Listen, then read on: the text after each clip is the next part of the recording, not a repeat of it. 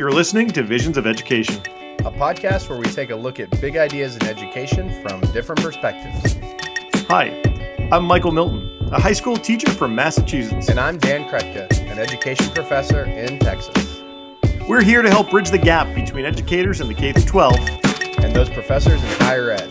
We hope this podcast will help bring those fuzzy ideas in education into focus.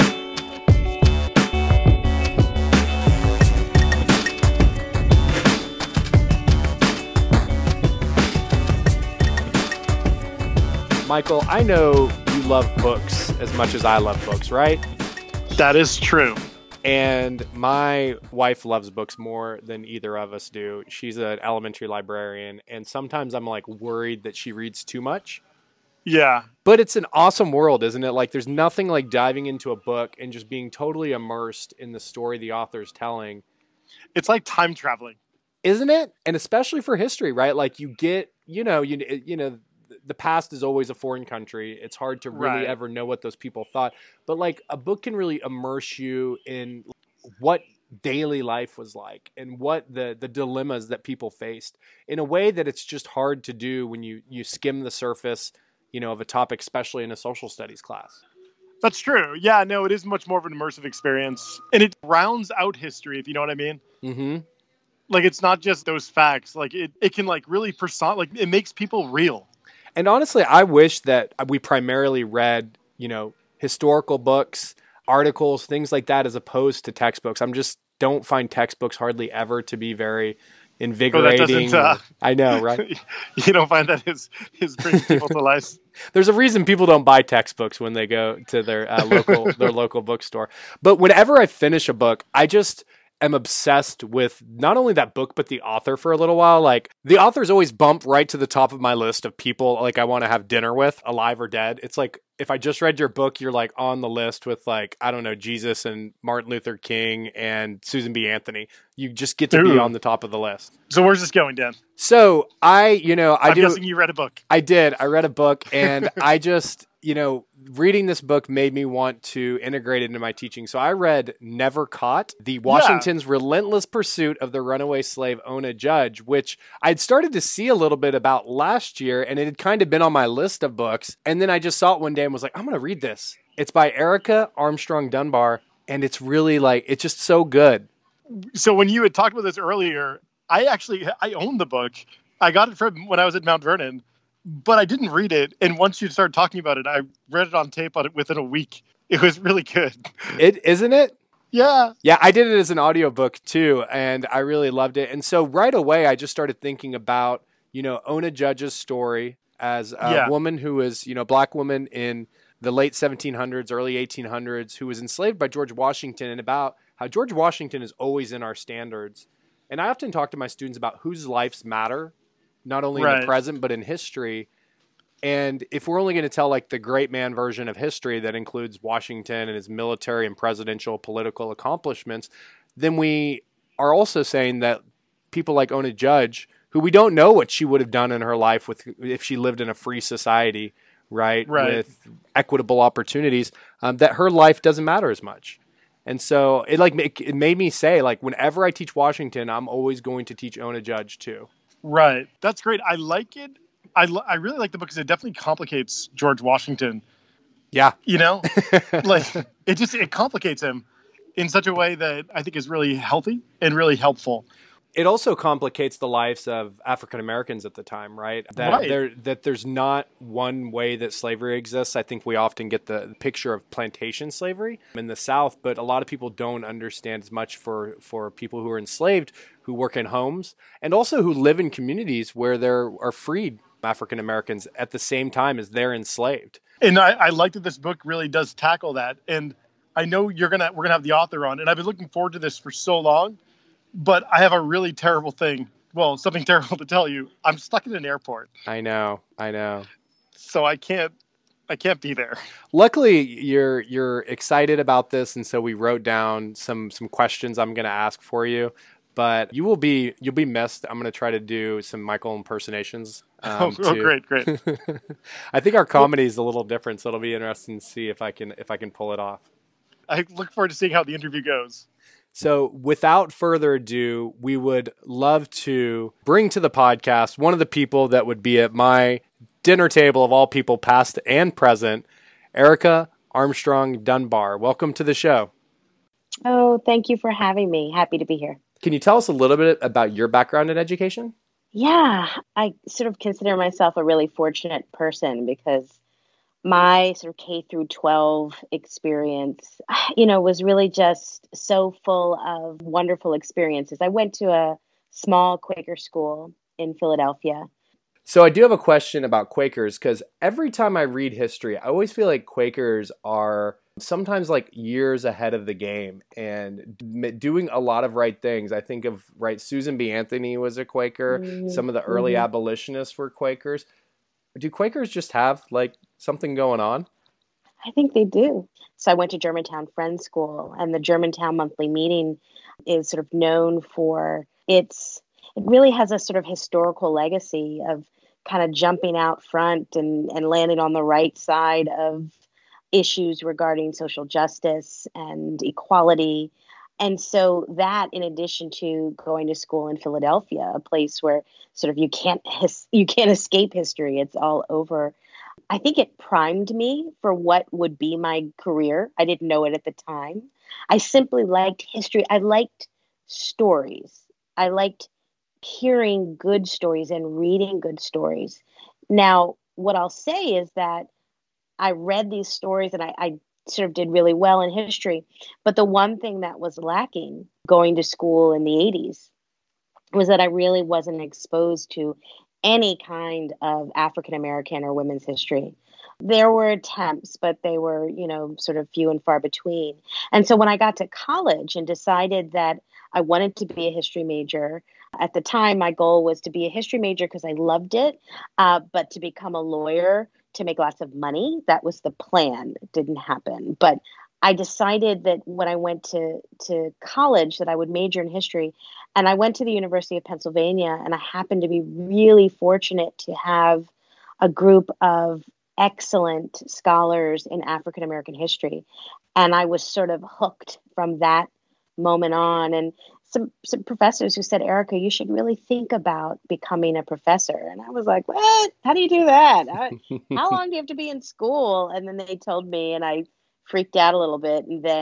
But I was hooked. I was sold. And so I decided actually to go to graduate school and went directly from college. So I graduated in May and started a PhD program at Columbia in August or September. And, so I sort of feel like from the very beginning, my interests in African American and women's history came from their absence. It came from the absence of the narratives that I was reading in high school and college. Do you feel like you were very aware of that absence in high school, that there was a lack of women, African Americans, and African American women in the curriculum? Was that something that you were contemplating then, or is it something that came up as you went to college and were exposed to it, started to realize, oh wait, that was missing?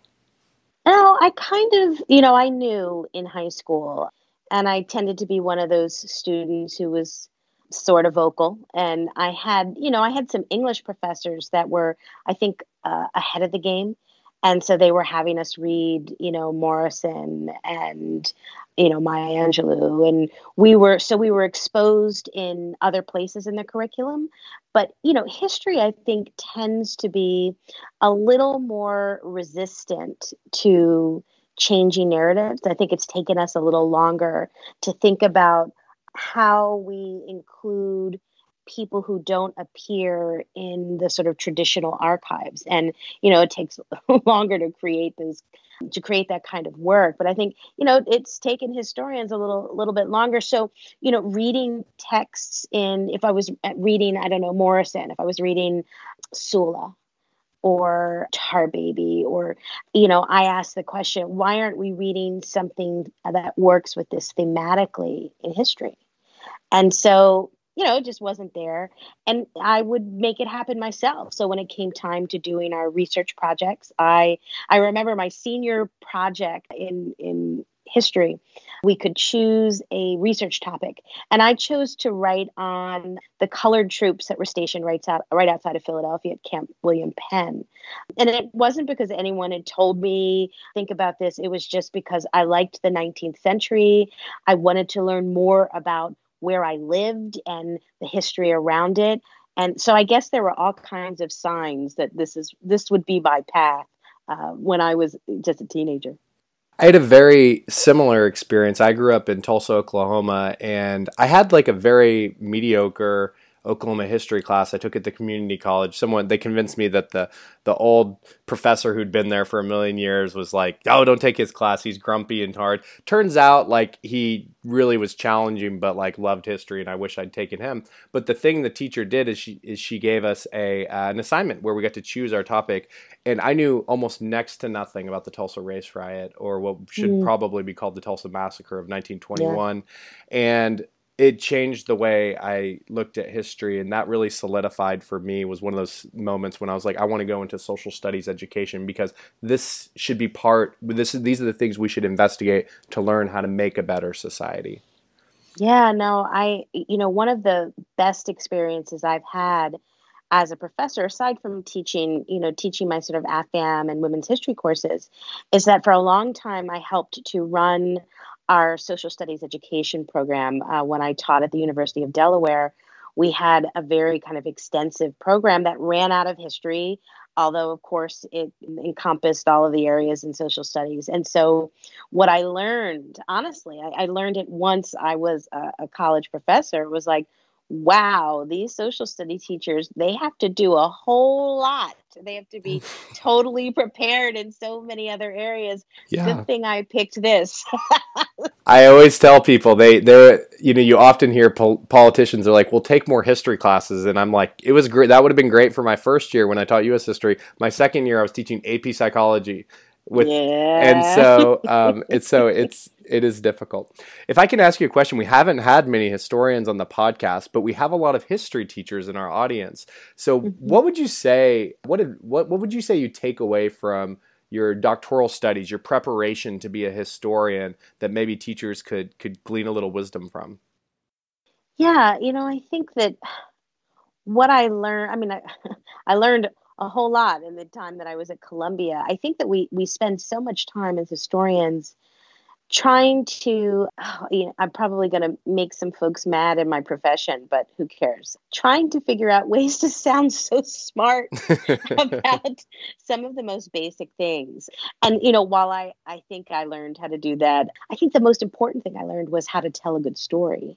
And I think part of that comes from, I happen to have an advisor, Eric Foner, who's a super well-known, prolific writer, just his storytelling abilities are amazing. And so in many ways, I learned a craft of storytelling from him. And I think, the art of storytelling really depends on your audience. And I think what I've tried to do now as a sort of more senior professor is to move between spaces of, writing for academic audiences, for my peers, my academic peers, but also writing for more general audiences. And for me, that's more of, in some ways, it's a civil rights issue, I think. I think that education is a civil rights issue, and that as historians, we need to make certain that our work translates across audiences. It shouldn't just be for the ivory tower. It shouldn't just be for other academics, but that, the history that we've spent so many years working on really needs to be shared with a broader audience. So when it came time to write my second book, I made the decision that I did not want to write a book that was only for academic audiences. I wanted to write a book, and I say this often, I wanted to write a book that my academic peers would respect, but that my aunt would read. And Ooh, so, I like that. My aunt bought my first book, but I'm sure she didn't read it. And I don't blame her, she's not an academic. But I really sort of felt that it was time for me to also, as a writer, to write in a way that felt more comfortable, that was more sort of natural and organic for me. but to use the techniques and the methodology that I learned as a graduate student and then as a professor and a writer, and to bring them together. Well, I can say from my perspective, you write beautifully. Thank you. Right when I started your book, the stories were what brought me in, and your whole narrative just flowed so well throughout the book, and you did a tremendous job. So the book that you wrote was Never Caught, The Washington's Relentless Pursuit of Their Runaway Slave, Ona Judge. And so can you tell us about this project in this book? Yeah, this is, like I said, this was a book that I decided to sort of return to what was natural and in terms of a writing style for me. And I think as I kept writing, as I worked on the project and eventually finished the book, I realized that it's sort of, in many ways, it was a sort of emancipating experience for me as a scholar. So I was working on the first book, and it's called A Fragile Freedom. And I look at how Black women in the North become free, sort of. And it was something in graduate school I thought about, like, we know so much at that point about sort of slavery in the antebellum South and thinking about slavery in just a Southern context. But what about the North? I kept saying, what about the North? And that's what led me to write this first book about how Black women became free, knowing that slavery existed in all of the colonies, that the first laws about African slavery appear in Massachusetts, not in Virginia. And so to me, it became really important to be able to unpack that and look at how slavery ended in one place and proliferated in another. So I was in the archives, being a nerdy historian, reading newspapers. That's what we do when we want to figure out everyday life. Is that where you start? Are newspapers like one of the most common places historians go to look first? Does that provide like a larger context of the attitudes of the time? I think it depends on the time period that you're writing about. For me, I was interested in the late 18th century and early 19th century.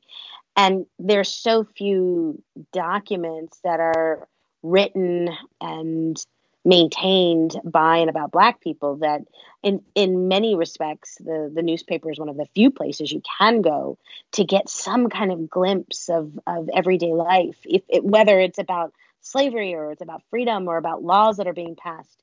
And so I was doing just that. And also just wanted to kind of get a feel. I was writing about Philadelphia and I wanted to get a feel of everyday life. And to this day, when I'm teaching my undergraduate students, and I think this works K through 12, to pull up a newspaper ad, to pull up the newspaper period. And there could be a whole conversation about the difference in print culture from the 18th century to the present.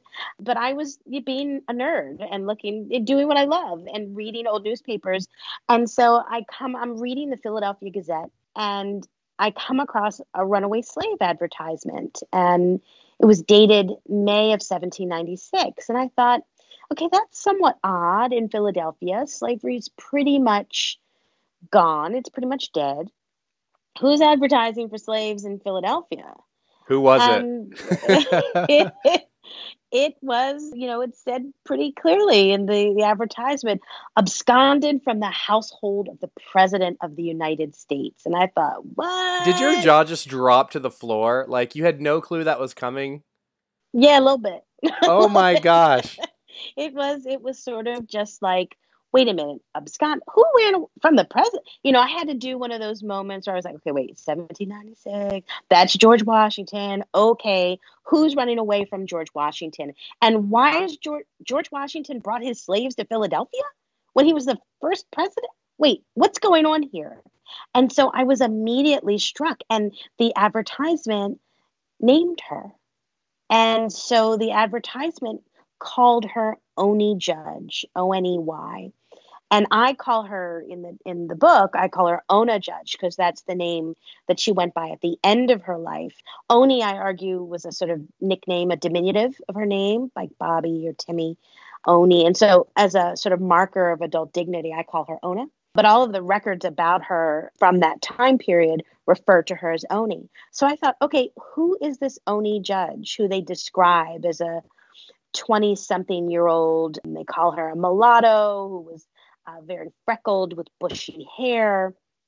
And I thought, okay, well, there were a couple things that went through my mind. First, my goodness, I've never heard of this. I'm completely pulled in. I'm going to figure this one out. I need what happened to her. And so I was excited. And then, but at the same moment, I was also like mad, and I was frustrated, and I was mad and frustrated because I was like, why don't I know this story?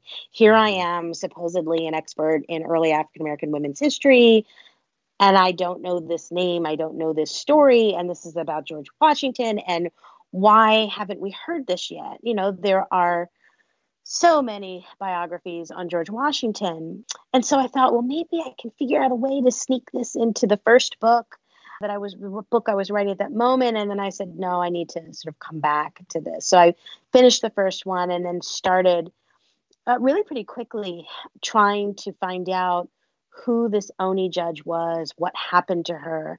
And it really led me on a 9-year journey of uncovering her life and eventually sharing her story. Well, the detail you go into her story is incredible. I mean, I feel like I kind of know her in a sense. I mean, you told about so many parts of her life, the struggles and the different components and the complexities, and you just get a sense of, and it seems like one of the hard things is that I know during these times there oftentimes are not written accounts from people who were enslaved themselves, and so your ability to fill in the gaps, although you did have an interview, which so that's like another thing. I mean, when did you find out that the interview existed? Because I would think that would be another jaw-dropping moment. Yeah, it was, when I sort of threw myself completely into the project fairly early on in the researching, I discovered that she actually gave 2 interviews towards the end of her life, right? So I thought, oh my goodness, although it was an interview and Ona Judge was not literate while she lived with the Washingtons. She was not, as that was the custom. It was illegal to teach enslaved people eventually to read and write. And so she does become literate once she manages to escape. But the fact that we have her testimony, she's really the only fugitive that was once in the household of the Washingtons to give their testimony. So that is amazing that we have someone who was enslaved technically to Martha Washington. She was what was called a dower slave. She was owned and passed down through Martha's estate that she acquired after she became a widow from her first husband. And so technically, of course, George Washington was in charge of the estate, but Ona's testimony gives us the only really firsthand account from someone who lived as an enslaved person under the Washingtons. So when I came across the interviews, I was like, here it is. Here's what most historians working on this time period about enslaved people don't ever have. And the reality is the reason why she was interviewed was because she was the slave of the Washingtons. And so that gave me a whole other opportunity to tell her story. So one of the things that stood out to me, there's so many different things I could bring up, but one thing that really I think would be helpful for social studies teachers in particular is the way that you get exposure to the laws and the rules and the culture around slavery in different locales during this time. So we have part of the stories in Virginia, part of it's in Philadelphia, which that whole part is amazing to me for Ona Judge to be in the city with so many freed African Americans at that time, and then to go to New York, which I've kind of been reading a little bit more about lately in some critiques of Hamilton, the musical, about the greatest city in the world, about how entrenched slavery was in New York at that time too. So what kind of was surprised you or was challenging in kind of telling the story that went across these 3 states? Yeah, no, I actually, that was one of the things that made me excited, or if not, maybe excited isn't the best way to describe it. But what I realized was that by using Ona's story, by doing something that was somewhat biographical, I could allow readers to enter into the world of the early republic, the beginning of this nation, and that we could cover a tremendous amount of space and place and time through her story. She was unique in that she traveled. So she's born and raised and spends a good deal of her younger years at George Washington's Mount Vernon in Virginia, right? So she's a Virginian slave who's taken by the Washingtons to the nation's first capital of New York. She lives there for a short period of time and then moves to Philadelphia in 1790 when Philadelphia became the nation's capital. And she would spend 6 years there and eventually would escape and flee to New England, to New Hampshire. And so I thought, okay, what a great opportunity to follow this woman, to follow her just as the nation is beginning, and to move into these different spaces and be able to compare them. So I could tell the story about slavery in Virginia on George Washington's Mount Vernon. And then I could move into New York and tell a story about New York and Philadelphia that were very different, right? And to, in some ways, attempt to pull apart this myth of a free North, right? And that to really understand that many of these new states were very different regarding slavery. And so it's odd that when she travels to New York, which is further north in Philadelphia, that slavery is much more alive there than it is when she arrives in Philadelphia. And then what it means to really live in the nation's birthplace in Philadelphia, where you are surrounded by the largest free Black community in the early republic. How did that affect her? How could it not have affected her? And then, of course, to be able to travel with her once she is a fugitive, once she is running from the Washingtons, and once they are sending basically slave catchers after her to try and reclaim her. You know, she travels to New England. So I get to tell, once again, that story of New England through the lens of a fugitive woman. And that's a different story as well. You know, what did it mean to be in a place like Portsmouth, New Hampshire, when there were hardly any Black people living there, enslaved or free? What did that mean? And also, how difficult was it to remain anonymous, to remain hidden, which is what all fugitives want. So Ona's life became that perfect portal to get, and I think for college professors, for high school history teachers, and as well as for sort of middle school teachers as well, it gives, I think biography often lends itself to get at some of these larger issues about an American narrative. And so Ona's life, I saw immediately would allow me to do that. And I would even argue, too, I think this is a good way into talking with elementary students. We were just discussing in our social studies methods class that U.S. history is taught in 5th grade. And I think that's about the age where you can start introducing it. And this could potentially be a way into the conversation.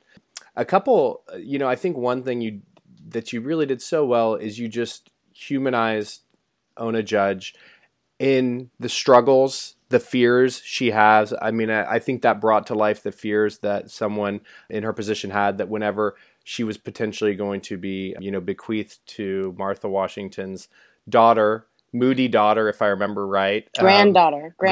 Moody granddaughter, yes. Which was very concerning about just every time that happens, the fear of separation from family, the fear of separation from others, but also the fear of abuse or rape or other things where you don't have control of.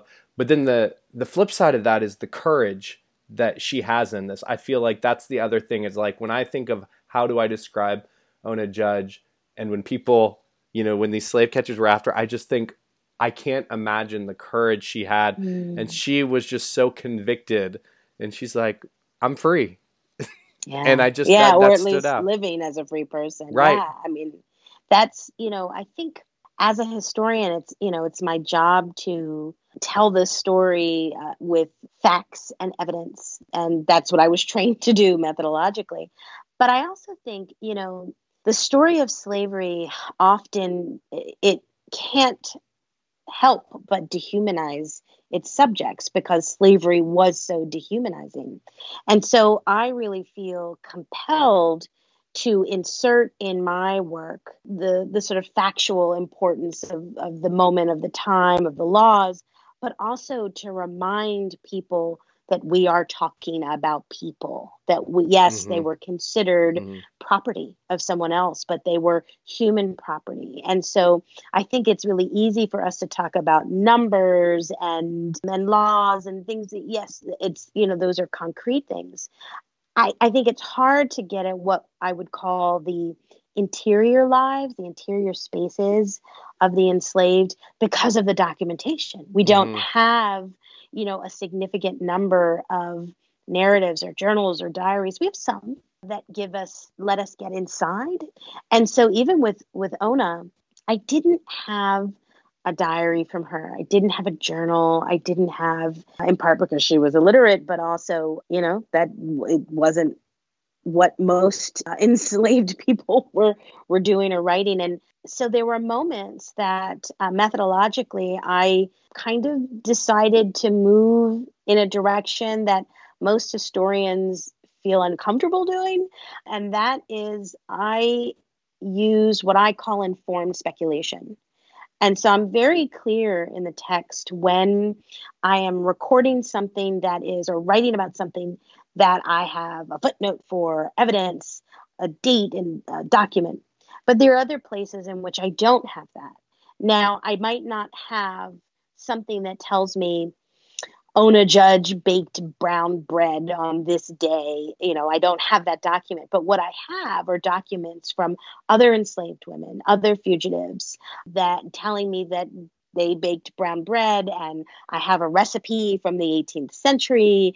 And so I don't feel uncomfortable saying Ona Judge probably baked brown bread this day. So I think in order to get at some of the details, some of the kind of emotional details as well, that I drew upon the experiences of other women in similar situations where I did not have a piece of evidence about Ona's life. But, as a historian, I had to be very careful and make it very clear when I was speculating and when I wasn't.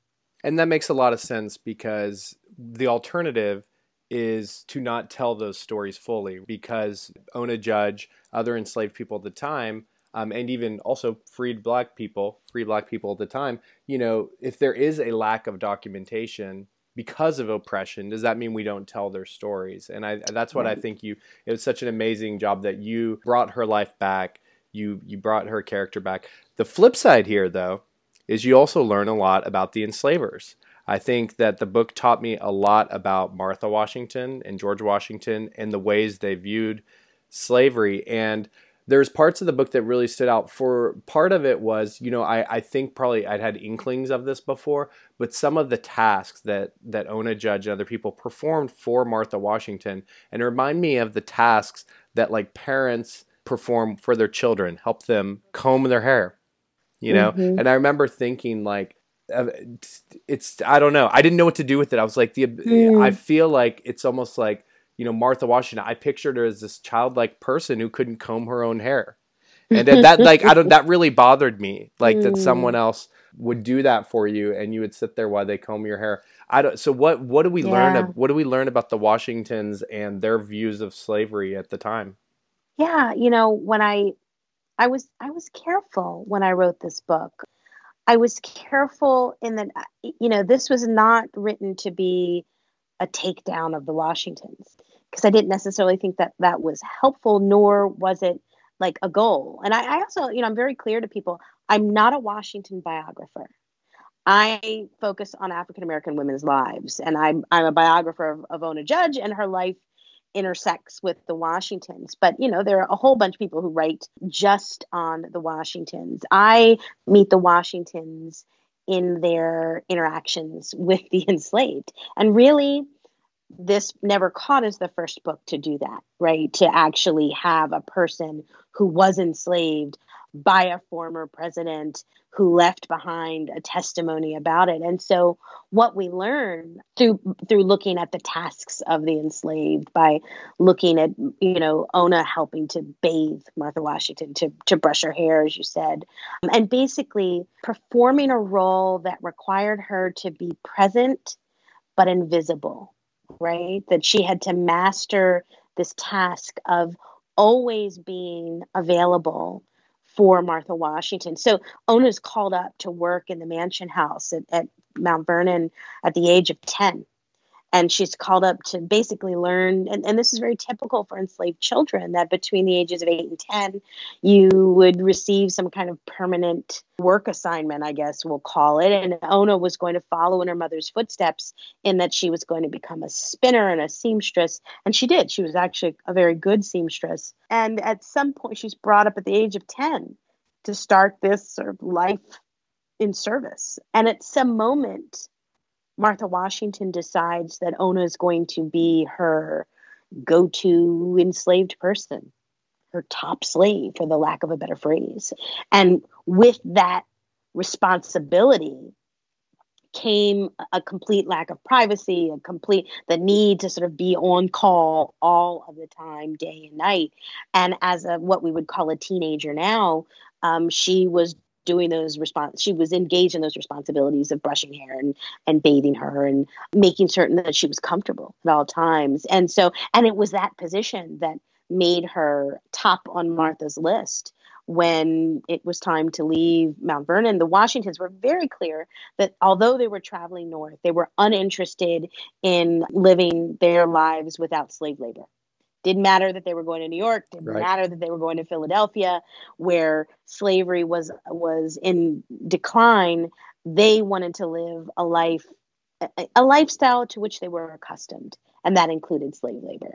So we learn a lot about Martha, and in a lot of ways, Martha and George are a study in contrasts. So I think it's kind of what I wanted to do was show this married couple, that are considered the founding mother and father of the nation, and show just how differently they felt about a subject that was so important and controversial at that time, and that was slavery. Well, you did a really good job at that, and you say you were not a Washington historian, but I did feel like I came away understanding George and Martha Washington's and views towards slavery a lot better, and understanding how, again, they, as white people of the time, how they saw people who were enslaved, and how they saw them in a dehumanized manner. Within this normalness of their lives, right? And so it was really, I agree with, I think, everything you said, that I think it really provides a way into the complexities of how people understood slavery at the time. So it was incredible. It also helps us understand that, the Washingtons were human. And that was one thing I wanted also in the way that it's my job to make certain that the lives of the enslaved, that these people are recognized as people, like as humans.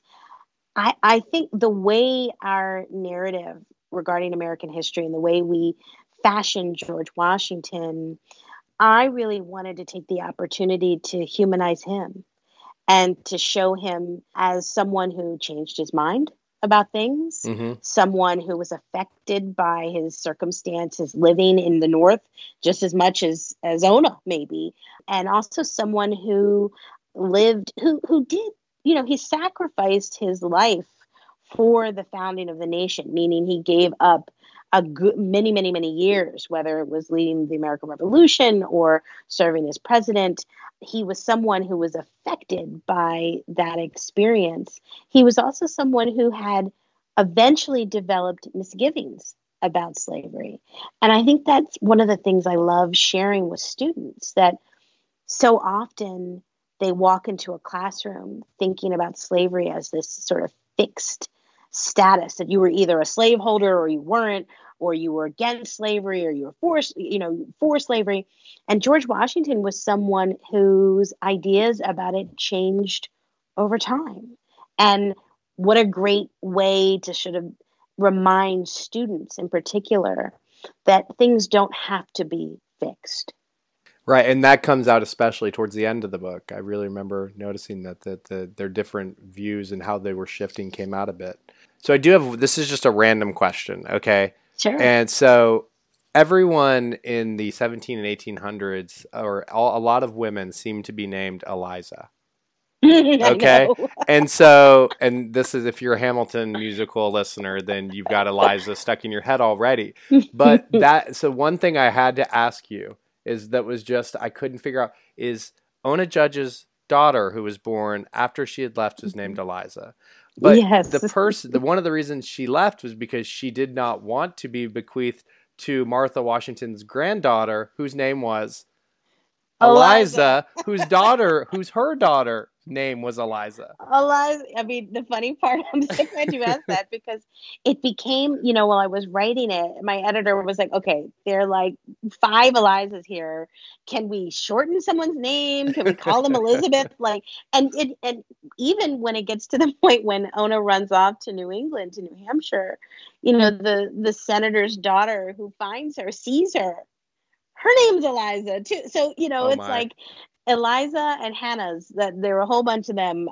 And so, yeah, everybody was Eliza. But what's interesting, it created a background that I hadn't anticipated, in that sort of showing the kind of regularity of other people, the kind of, and placing Ona, someone with a very unique name. There was no one else named Ona or Oni that I could find in Virginia, in Philadelphia at that time period. Mm-hmm. And so in many ways, it just shines a light once again on how unique and how different she was. Her experience as an enslaved person wasn't per se unique, but the fact that she was enslaved to the first president and his wife was just that. Well, and the one thing and maybe Ona will now, with your book, will become a more popular name again, which, what a great way to kind of honor her. I've met some Onas since. Yeah, I've had, on doing some book talks, people will come up to me and they'll say, my name is Ona. And I'm just like, oh my goodness, let's take a picture. So I've met two Onas and one Oni. Wow. So, wow. We'll see. Maybe it'll become the 2019 top list and make that list of top girl names. There we go. The thing that stumped me was that Ona Judge would name her daughter Eliza after not wanting to be, bequeathed to an Eliza. But maybe that was her sign of resistance. I didn't know. Or maybe it was, maybe it was her husband's mother's name. Maybe it was a family member on her husband's side that, we didn't know. I wasn't able to find much about her husband. Maybe everyone else in her family was named Eliza, and so that was it. She's the only Ona, and it's a bunch of Elizas. So we really appreciate you, taking the time and talking to us today. And so I'd love for any advice you have for classroom teachers about how they approach this, or just how they approach historical work. And I know that you have coming out a young adult version of this. Yeah. As a historian, that you don't have to do that, right? Like, that's probably not how you get tenure or get full professor at Rutgers. No. So what was the motivation behind moving it into a young adult? And I do have a follow-up request. Maybe we consider a picture book at some point on Ona Judge. Oh, I'm way ahead of you. I think that, for me, when I finished writing the adult version, I always sort of knew that this was a story that needed to be legible for younger readers. And if you want to change the way you learn history, you don't wait for people to get to college or to high school even. I would argue that, you have to present students with information at a much earlier age. And so if I really wanted to change the way we learn about slavery, we learn about the lives of and experiences of enslaved women, I was convinced that I had to write for a younger audience. So, however, I don't write for a younger audience. I would argue that, the adult version is read at the high school level. And I've gone to different high schools and I've talked about it with students and done sessions with them. And it's great. But it became very clear to me that I needed to work with someone. And so I teamed up with a woman, Kathleen Van Cleve, who's a friend who writes for younger audiences, kind of YA, mostly fiction. And we decided to do this to work together. And so it's actually a middle grade reader. So it's the expectation of reaching audiences from ages 8 to 12, of course, depending on where that student is, what they're reading. But, so often I hear that slavery is too difficult to tackle in the classroom, that it's uncomfortable, that and I believe it is uncomfortable, it is difficult, but one of the ways we pull that apart is by dealing with it, looking it straight in the eyes. And, I feel strongly that for historians like myself, we've got to give teachers the texts. We can't say we want you to do X, Y, and Z. We want you to teach this in the classroom, especially when there's so many responsibilities that are falling on the shoulders of social studies teachers. We can't say do this and then not provide them with text to do it. It's impossible. So that led to in part because I love teachers and they are my champions, it became really important for me to make this legible for students, but to give teachers a tool. Well, I definitely think the full book is very high school appropriate, and I think it would be a tremendous addition. Every level, elementary, middle school, and high school have George Washington somewhere in the standards, right? So this is an easy addition. I always say, I talked to my students, I said, I'm not going to mention George Washington without mentioning Ona Judge anymore. She's always going to be part of it. And I think one of the best ways we do have another episode on teaching slavery, which you can listen to, and we had some of the folks from Teaching Tolerance come on, and they worked on recommendations for teaching slavery that can be helpful for teachers. I find going to the sources is one of the most useful things to do because you just examine what's happening here. And so I can say I read your book, and the runaway ad stood out to me so much. So I turned that right around and took it to my students in our elementary methods class. And we spent probably 30 to 40 minutes talking about this one ad and trying to just make sense of what's going on here. And there's so many layers of things happening in this single ad, from George Washington in the middle just randomly being like, we don't know why she left. We don't have any, like it has nothing to do with like finding her. And it's like he's slavery. And so we were trying to say, what's he signifying? Who's the audience? Why is he saying this? And a lot of the students didn't know that there was different statuses for Black people at that time. That's in there. They didn't know why it was mentioning, what kind of clothing she had on. And so we just uncovered layer, and it's just peeling back layers of history. And everyone was into it, and everyone was like wanting to understand it.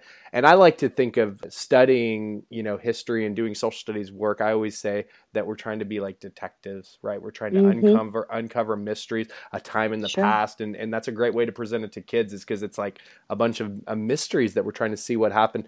And they were into it. So anyways, that ad, if anyone wants, I can share with anyone the questions I had. But I just sat back. I didn't teach it. I put the ad up and I gave them time to talk about it. And I just led a discussion by asking questions. And it was really fun. So I'm so glad to hear that. I think that I use the ad, but I also use some of the letters that George Washington writes about Ona. Yes. Because once again, you have his, I'm like, don't believe me. Believe George. Look at what he wrote. He said it. About Ona. He said it. That's his penmanship right there.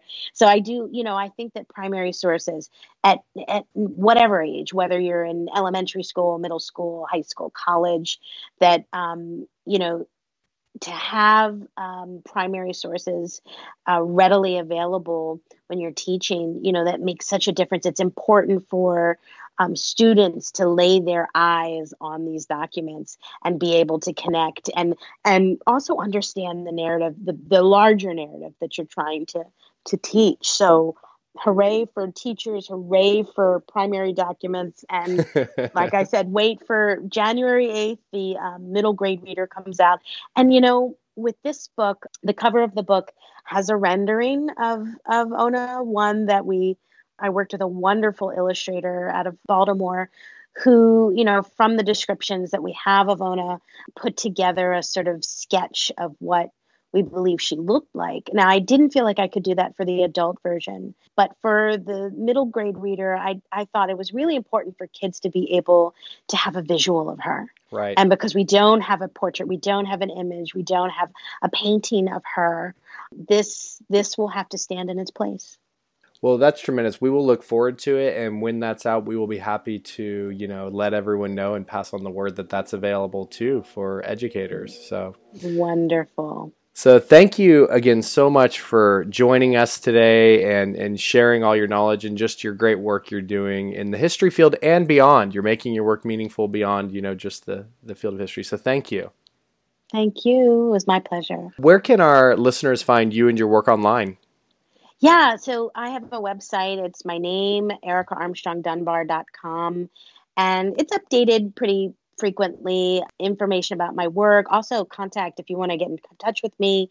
You can do it through the site. I also have pictures of the book clubs that reach out to me around the nation that are all reading Ona. And what I tell folks is if you have a book club meeting and if I'm available, I'm probably not going to come to your house, but I will Skype in if I can. So it's a great place to sort of not just for Never Caught and for the middle grade version of it, but just in general to see the kind of work that I do as a historian who focuses on African-American women in the 18th and 19th centuries. Thank you. We will make sure to get all of that information in our show notes and to the links to your website, links to your books, and we'll add the new book to the show notes once it's up and available. And then maybe we can also find some of your favorite primary documents and add those right into the show notes for social studies teachers. Oh, that would be great. Yes, that would be great. So we'll get those there too. So, again, thank you so much for joining us, and we certainly will hope to continue the discussion online and in other spaces. Thank you so much. It's been great. Here at the Visions of Education podcast, we are all about sharing the learning. If you're doing something fun, creative, or educational, tweet us at Visions of Ed, or you can hit us up on Facebook.